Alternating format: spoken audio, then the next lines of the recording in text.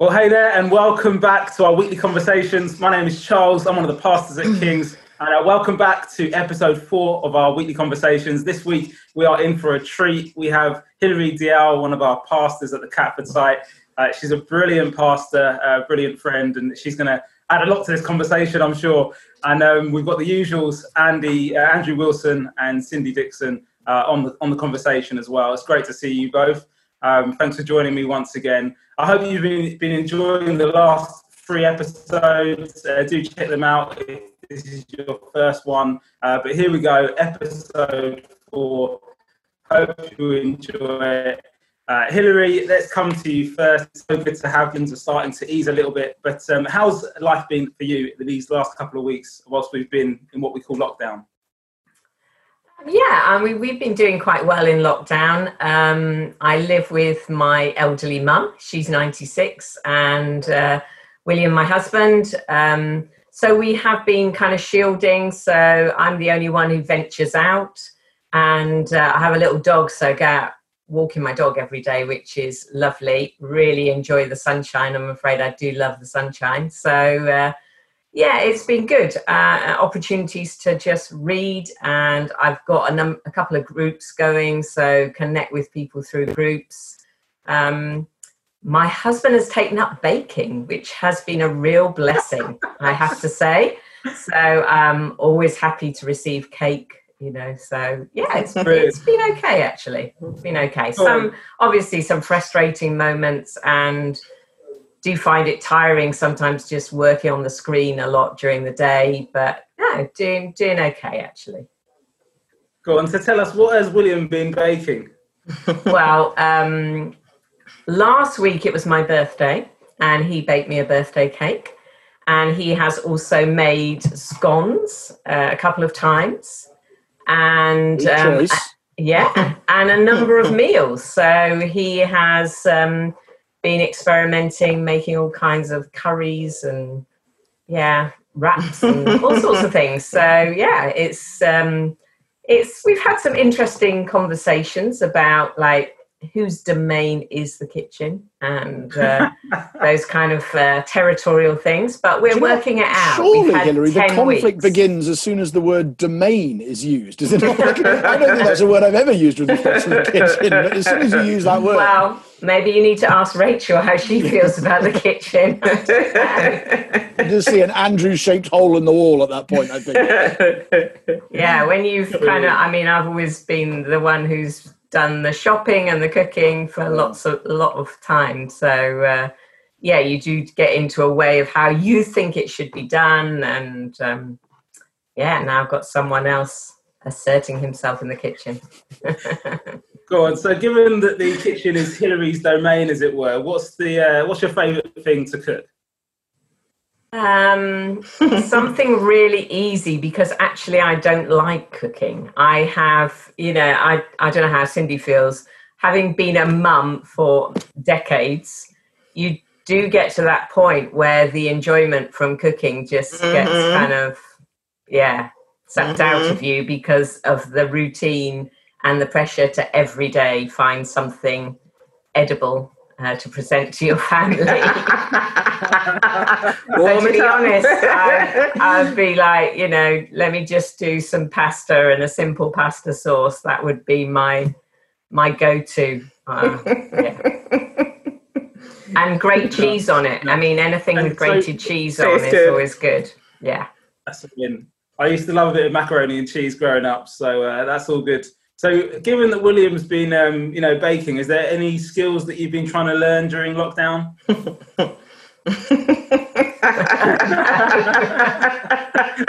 Really not. No, I haven't. To be honest, I've been fairly busy. So I think mainly the things I do enjoy doing is reading. So I have read some books, but otherwise, no, just keeping doing what I'm doing.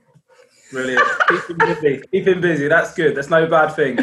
Okay. Cindy, great to have you back. Great questions last week, by the way. You've had lots of comments about cream and moisturiser.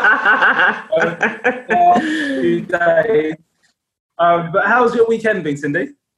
I think I've had a very reflective weekend because of obviously what's happened with George Floyd. I think, and I was just saying to Isaac, I think because, you know, like normally I would get up and go out to work and be rushing about, but I seem to be sitting at home and reflecting and turning things over in my head and coming up with all these emotions and thinking, you know, how can you treat your fellow person in that way? You know, would you even treat an animal in that way? And I know I'm thinking a lot, you know, it's not normally what I do because I'm always kind of rushing around and stuff, but I've just come up with all these different emotions, things like anger, and I'm like, why would that happen? And, you know, I just feel so frustrated, you know, in terms of like, what can I do? What can we do as a community to just bring about positive peace, peaceful change? You know, what can we do in our little homes, in our little streets? It could, you know, just where I live, in my church, what sort of things can I do? And then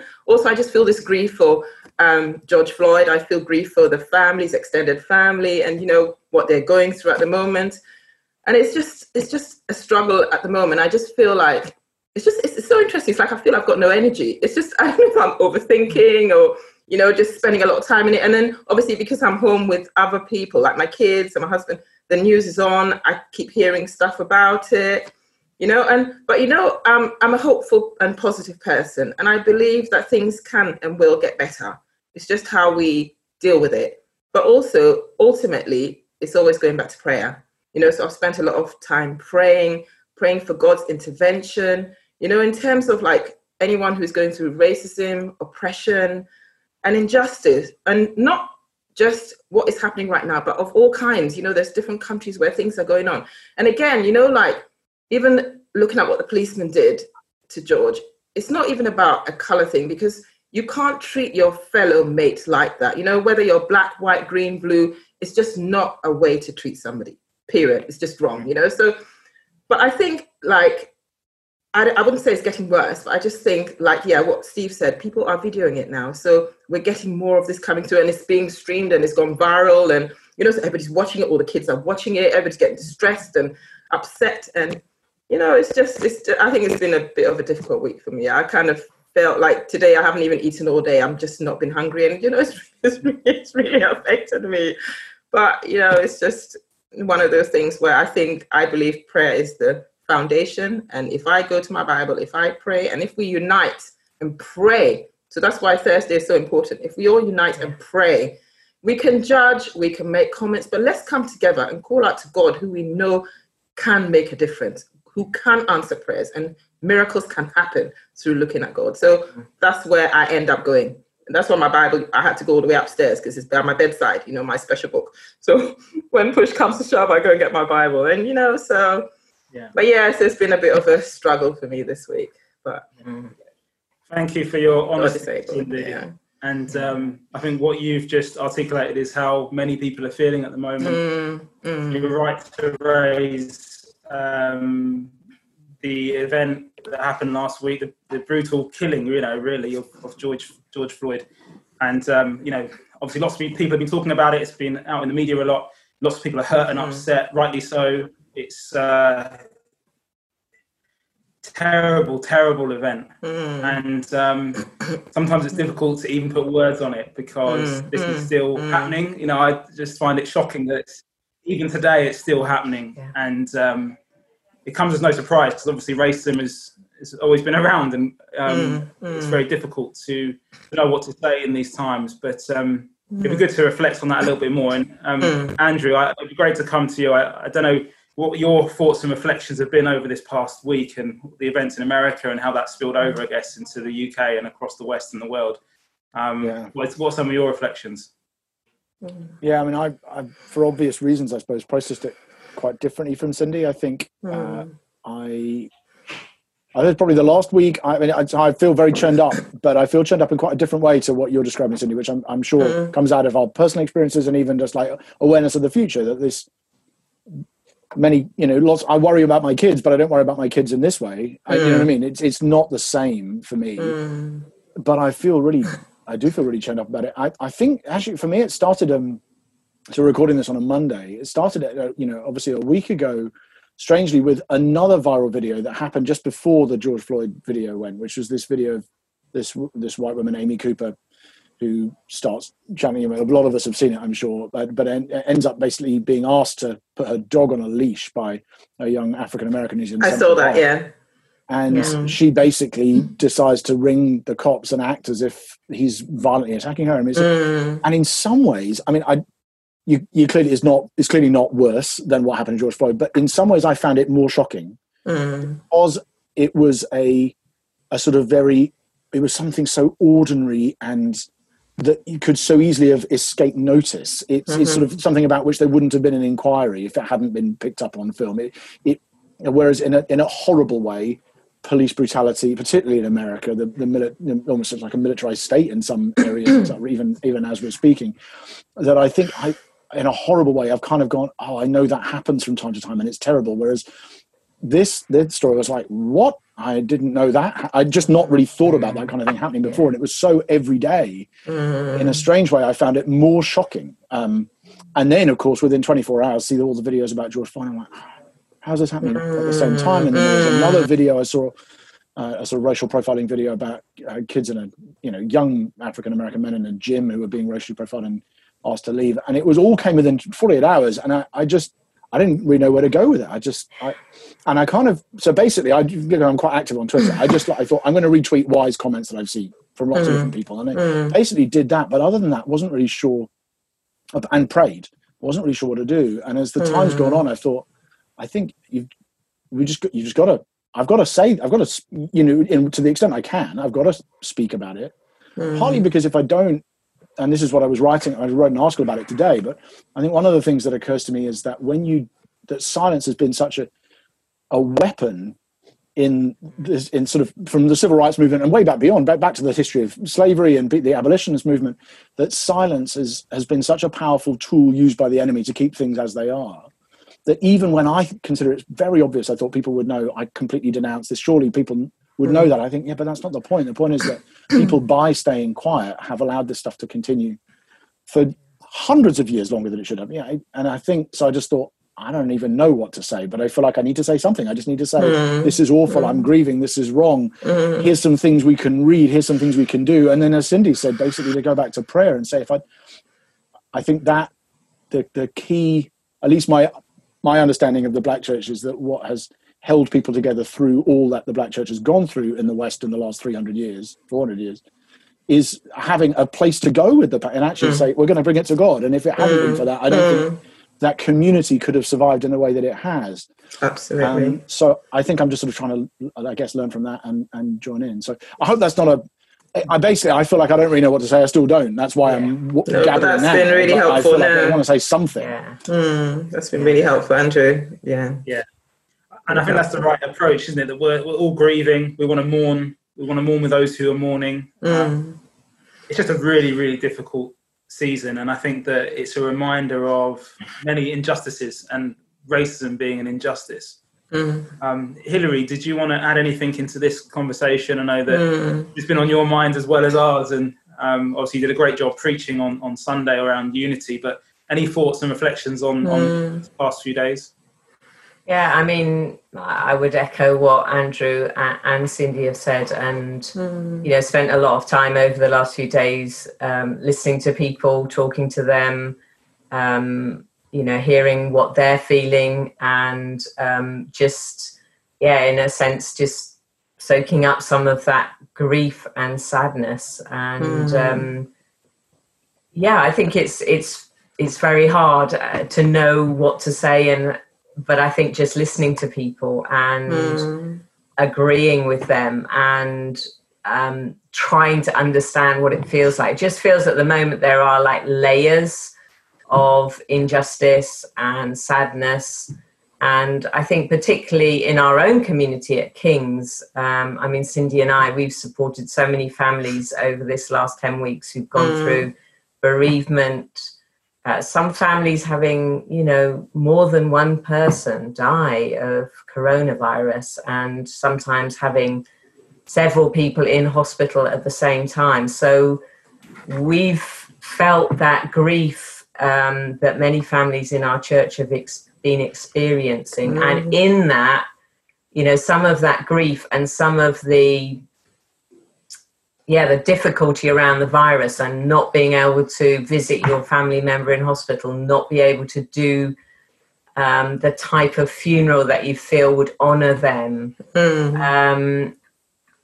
So there was already a lot of grief and frustration and anger actually in the community already. So it just feels like this is another layer on an already raw community, really. And so, it's hard to, we can't smooth this over. And one of my concerns, I was preaching on Sunday, we planned that for a while, and actually I recorded it early in the week about unity, which is really important. But I must say, I just tossed and turned at night about it, because I didn't want it to come over as, well, let's all be united and kind of smooth over this and pretend it isn't ugly and painful and grievous, really, because that certainly wasn't our intention in that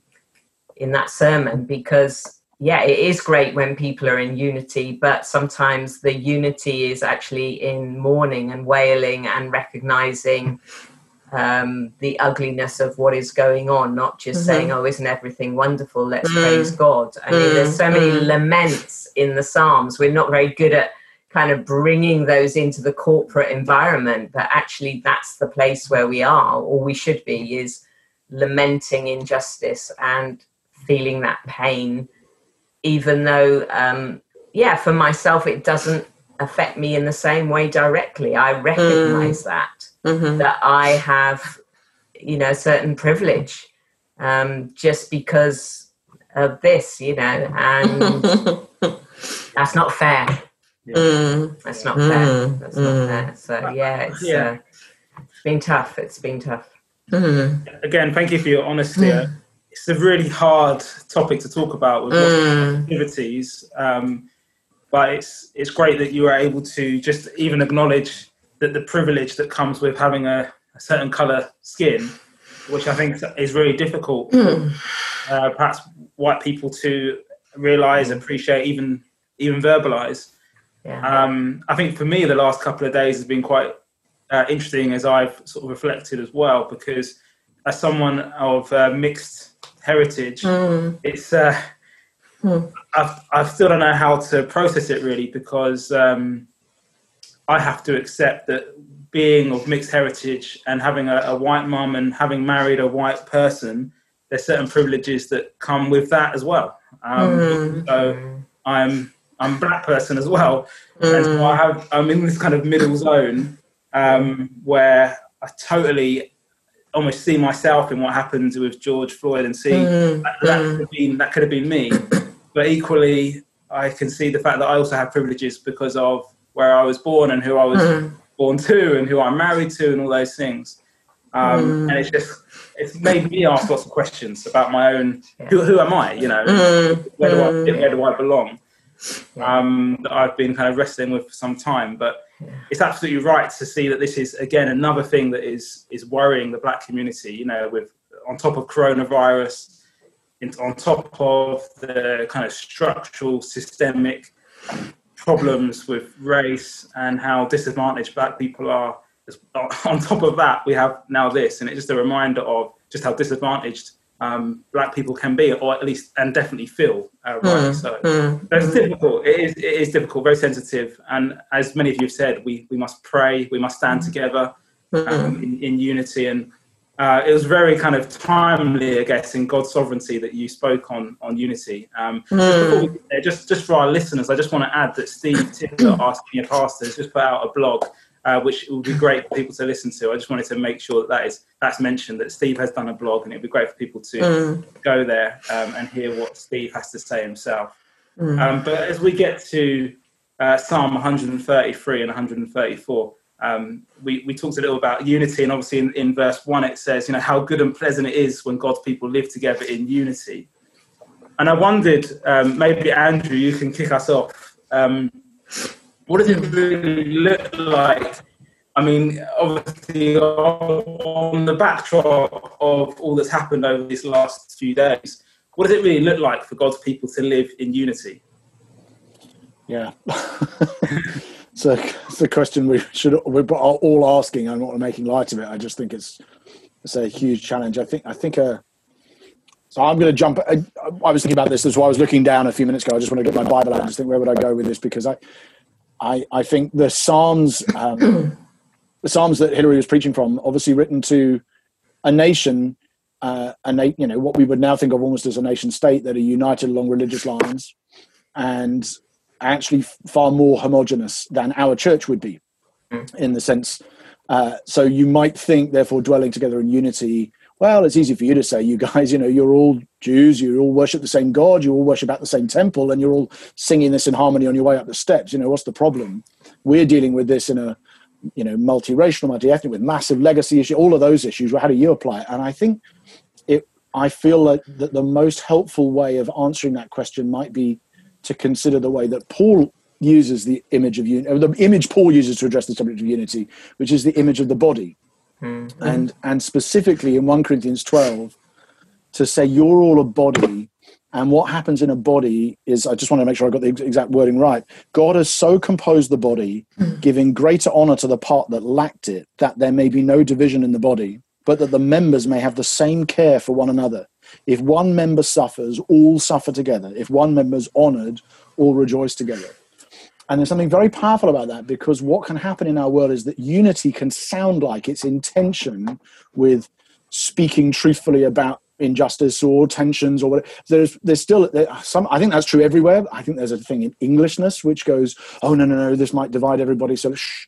And I think you can certainly see it in our American brothers and sisters, where the church is more segregated than certainly ours is, by the grace of God. And it's more difficult, I think, in the States at times because of some of the history there to speak clearly about it. People often say, oh, stop being divisive.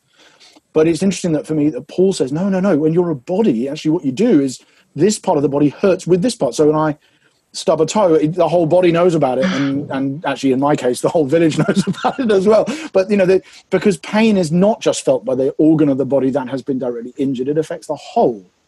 And so in a sense, the more united you are, the more you will talk about issues like this and express pain and grief when things like this are going on. And of course, the reverse is true as well. When there's great honor and great celebration, when you get great breakthrough on behalf of your community, the church can all celebrate that as well. And I just think that image of the body where if you're hurting, I'm hurting, and vice versa. And if I'm not, if I just can't feel that pain, then actually part of what it means to be part of a church with you is to try and understand it. And in all, as Hilary and I have both expressed, I think I'm much less aware of it than you two are, but I'm much more aware of it than I would have been 5 years ago. If I was where I was 5 years ago, I'd need people to sit me down and say, well, this is something. Why this is not an isolated instance, guys. This happens all the time, and this is the world we're in, and you need to wake up and see it. And I think that sense of a body, but otherwise you just got a finger saying, "Oh, it's only the knee that got hurt. It's nothing to do with me." You think, "What are you talking about? That's not how bodies work at all. The whole person is affected." And I think that as an image helps me. So then it says, I've got an imperative to mourn with those who mourn and to rejoice with those who rejoice as well. And so, at least as a start, I think that helps me begin to approach the subject with some sort of common sharing of grief and sadness together. Brilliant. How about you, Cindy? For you, what does it look like for God's people to live in unity? It's just listening to Andrew. He's just reminded me of a book I read. It's called Solitary. Have you either of you heard of the Angola 3? No. Okay, so this is. They were part of the Black Panthers, and in those days, obviously, the government in America wasn't too keen on that group. Now, the three of them were career criminals, so they all ended up in jail. But what happened is, because they were part of the Black Panthers, and obviously the American government wasn't keen on that, they tried to keep them in prison, so they convicted them for a crime that they didn't do. So they were in solitary for 4 decades. Think about that. That's like 40 years. So they went in solitary for 40 years. But the interesting part from what Andrew was just saying was, when I started reading the book, it talked about how now there was Albert, Wallace, and King. So there was 3 of them. And basically what Albert was saying was, it was his book I was reading. And what he was saying was, because of the relationship that the three of them had. So even though they were in prison in isolation, where they were in isolation for like 23 hours a day, they only came up for 1 hour. They were very creative in the way that they united. It's just amazing, because when I was reading, I was thinking, how are you still going to be friends? And what the wardens were doing was they were deliberately putting them on different tiers in different buildings. Now, if you know about this Louisiana prison, it's basically built on like 18,000 acres of land. So it's big. So the buildings were all over the place. So basically they tried not to put them in the same building, but they remained friends for the 40 years. It's amazing. They used to write to each other. And you know, when they had the moment where you have that hour where you can come out, you get 15 minutes to have a shower.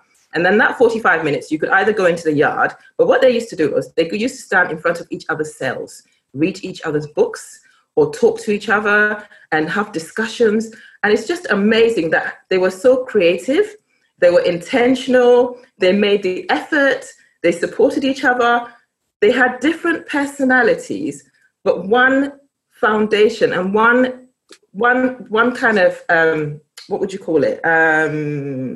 Common factor they had was basically they all believed in this group. So that was the common factor. So they had principles and they had their beliefs, and that's what knitted them together.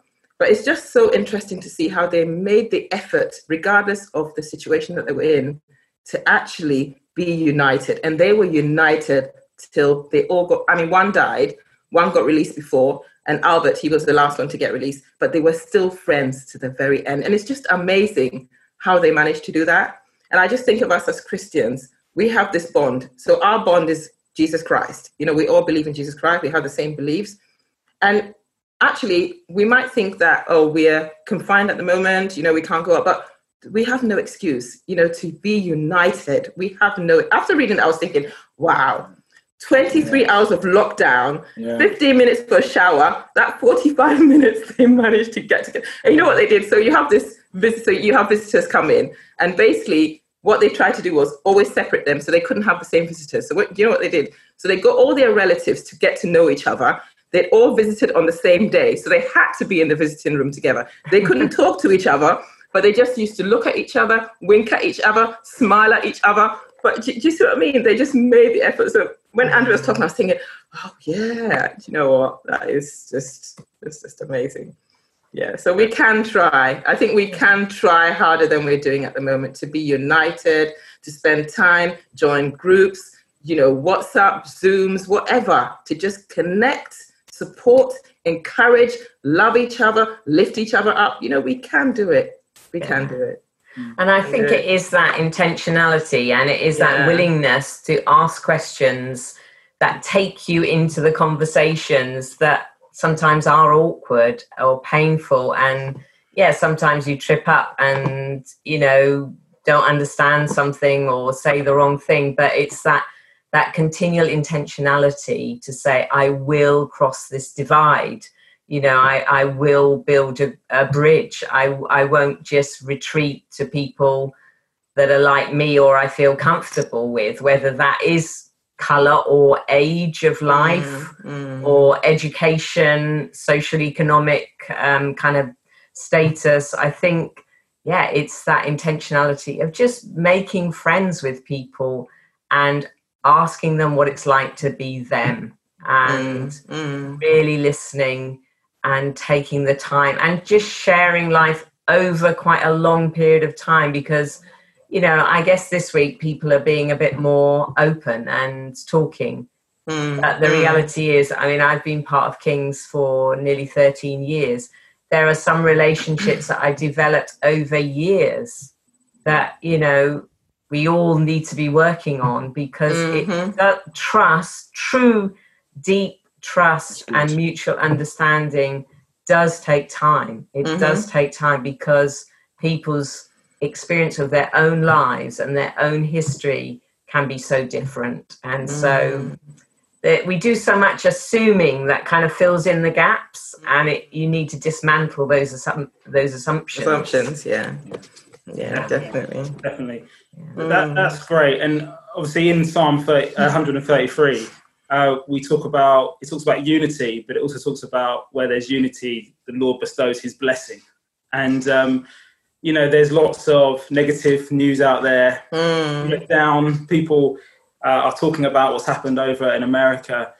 But we are people of hope.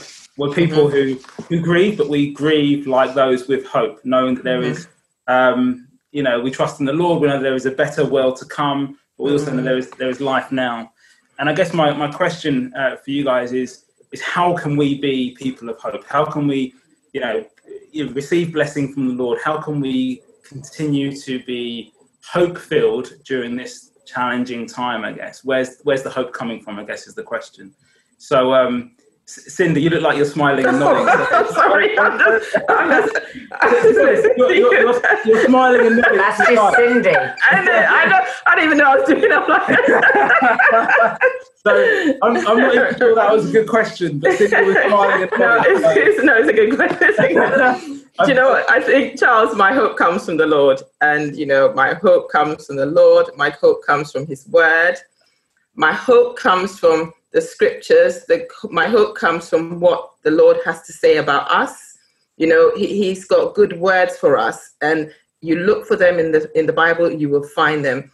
And I try and encourage myself, because we're always going to have ups and downs. We're always going to have moments where it's difficult, where we're not sure. But I always believe just to reach out and pray and reach out and connect with God. And that's actually what gives me strength all the time. Seriously, I have scriptures in my head or in my book or my phone, so I have scriptures for everything. So I just go back and read the scriptures and remind myself, this is what God says about me. This is who I am in Christ. Because do you know what? Otherwise, you get upset all the time. People will upset you. People will say things to you. People will ignore you. But you need to know who you are in Christ. And then you will be steadfast in your beliefs, in your strengths, knowing that you are God's child. He loves you. He loves you unconditionally. He loves you all the time. What more can you ask? Knowing that, we're so blessed to have that relationship with God. So blessed, so that is where, and that's why, when we're talking, I was getting upset. I have two extremes. I'm either happy or sad. I don't really have a middle. So I was getting really sad when we're talking about, obviously George Floyd and stuff. And I was thinking, don't start crying. But I don't tend to have a middle. I'm either happy or I'm sad. But I just feel like when I'm down, I quickly go to my Bible. And it takes me a while to get myself up and running again. I have to read the scriptures. I have to pray. I have to spend time with God. And then I think, right, okay, I'm good now. I know who I am in Christ. I know God loves me, And then I kind of lift myself up and move forward. But that is how, but I feel very hopeful as a person. I think, like we were talking about, like even Charles, you were saying, where you were born makes you more privileged. We have those blessings. If you look about what you have in your life, we do have those blessings, where you're born, where you went to school, where you live. And sometimes it might seem like you've got no blessings at all, but I believe that you do. Maybe you've got food to eat better than someone else who hasn't, so we all have our levels of blessing. So just try and look for that blessing that God has blessed you with. You've woken up that morning, you've woken up, you've had breakfast. That's a blessing, so I always try and think about the good things that I have in my life. And that's what always keeps me hopeful. But knowing that my hope is in the Lord. In you, I trust. Tell you what always keeps me hopeful. Just talking to you, Cindy, makes me hopeful. Amen. I was going to say, when you say I'm either happy or sad, I'm like, yeah, but mostly happy. Right? No, but I think people think I don't get sad, but I do, I do get sad because I'm a human being. I can't be happy all the time, seriously, and I do get sad. But when I get sad, I try not to stay there too long. I try, and sometimes it's an effort, but I try not to stay there too long. I just want to come out of it because the way I reflect myself is affecting other people. So if I'm going out to the shops and I'm miserable, that will feed off me to other people. I like to smile at people. I like to make people feel, encouraged and stuff. So I have to get out of it to be able to be the person that I want to be when I step outside my door. So I try hard here. How about you, Hilary? How do you stay hope-filled? I think for me, I do go back to the Bible. I think of the early church, everything we go through, they went through. I mean, it's brutally honest about their ups and downs, their trials, their tribulations, also, you know, fallings out between people in the early church, and yet God used them, and God brought them together, and you know, the divide between Jews and Gentiles was massive, absolutely massive, and yet God intentionally drew them together, and you know, used someone like Paul to go out and minister to Gentiles. So in a way, I just see that, well, if they could do it, if they could share life together, if they could get over the massive gap between Jew and Gentile, then God is calling us to do the same thing, to build a church that is united, that not only finds our reconciliation with God through the cross, but our reconciliation to each other, that can overcome those things, that can, you know, keep going. And I think also it is believing that this life isn't everything. And I don't know if that's something that comes as you get older, but in the end, we try and work as hard as we can to bring justice and truth and love and community into this life. We're called to do that, to transform the society we're in.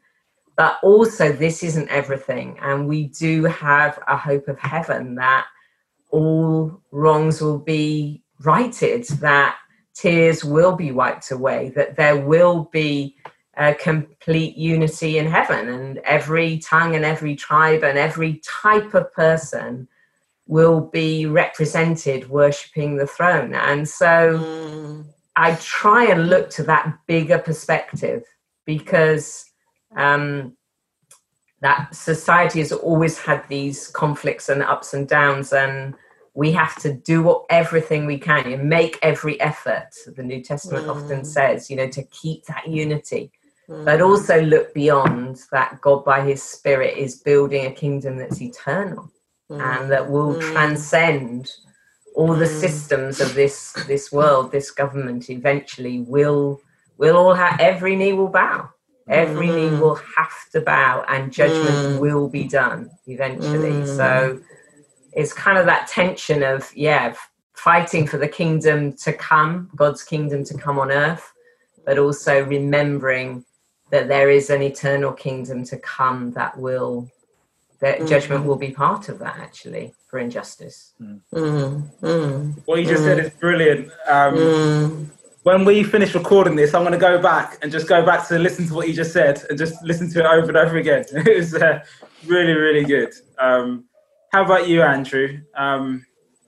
What do you make of this? How do we stay united? How do we stay hopeful? I mean, I think Hilary and Cindy have said all the things I would have said, really. They've just said them better than I would have. I absolutely, I think we look back at the cross, and we see the darkest thing that's ever happened, and we look to the future and we see the brightness of what will happen, and we go to the Word and we find there again just hundreds and hundreds of stories of people who have experienced this, you know, things like this and come through and persevere. I think the only thing that they didn't mention particularly that I personally also do, although I don't think it's foundational, so I find a lot of hope in history.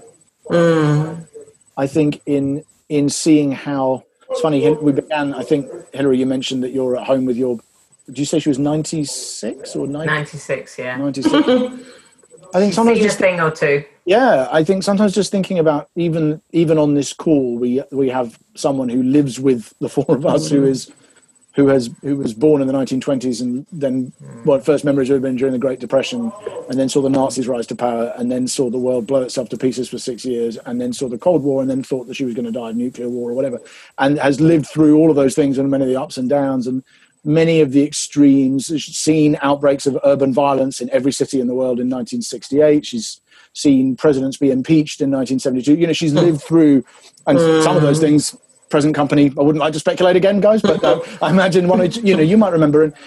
And I think in some ways that it's not like that that isn't the source of my hope, but it is a reminder of the kinds of things through which the people of God have had hope. And then I look at my bookshelf and I think about people who are alive 100, 200, 300, 400 years ago and think what our ancestors, whose experiences would have been very different from one another's, but what they would have been experiencing 300 years ago. And I think, okay, people have clung to God in situations that are certainly at least as bad and in many ways a lot worse, certainly than that which I am.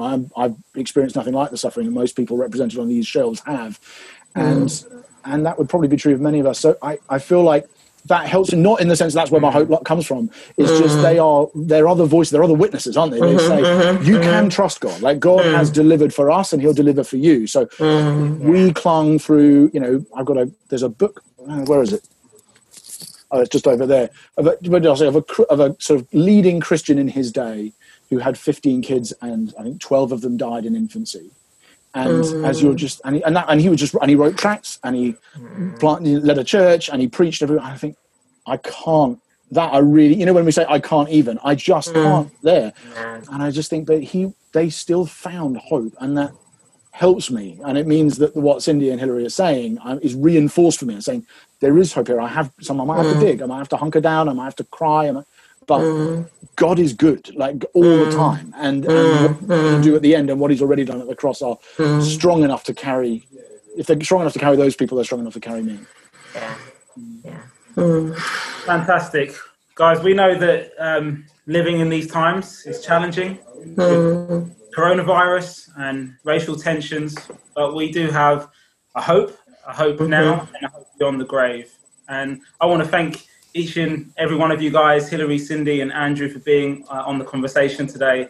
It's so good to be able to have these conversations together, and just in the act of talking together, we can encourage one another and spur one another on to love and good deeds, as the New Testament talks about. And I want to encourage anyone listening to stay hopeful, stay united. There's loads of challenges around unity, but as we've talked about, reach out to other people that are different to you. Listen to them, love them, get involved in a group, be part of a family where you can work these things out together.